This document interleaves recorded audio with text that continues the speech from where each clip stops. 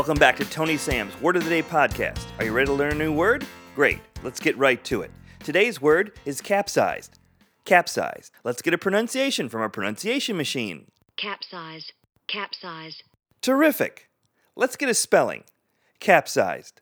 Apostrophe K-A-P hyphen S-I with a line over it, Z-D. Capsized. Let's get a definition. Capsized. To write an email in all caps as if you are shouting. Usage. Even though it was an email about puppies, Karen found Lauren's email aggressive because it was capsized. History.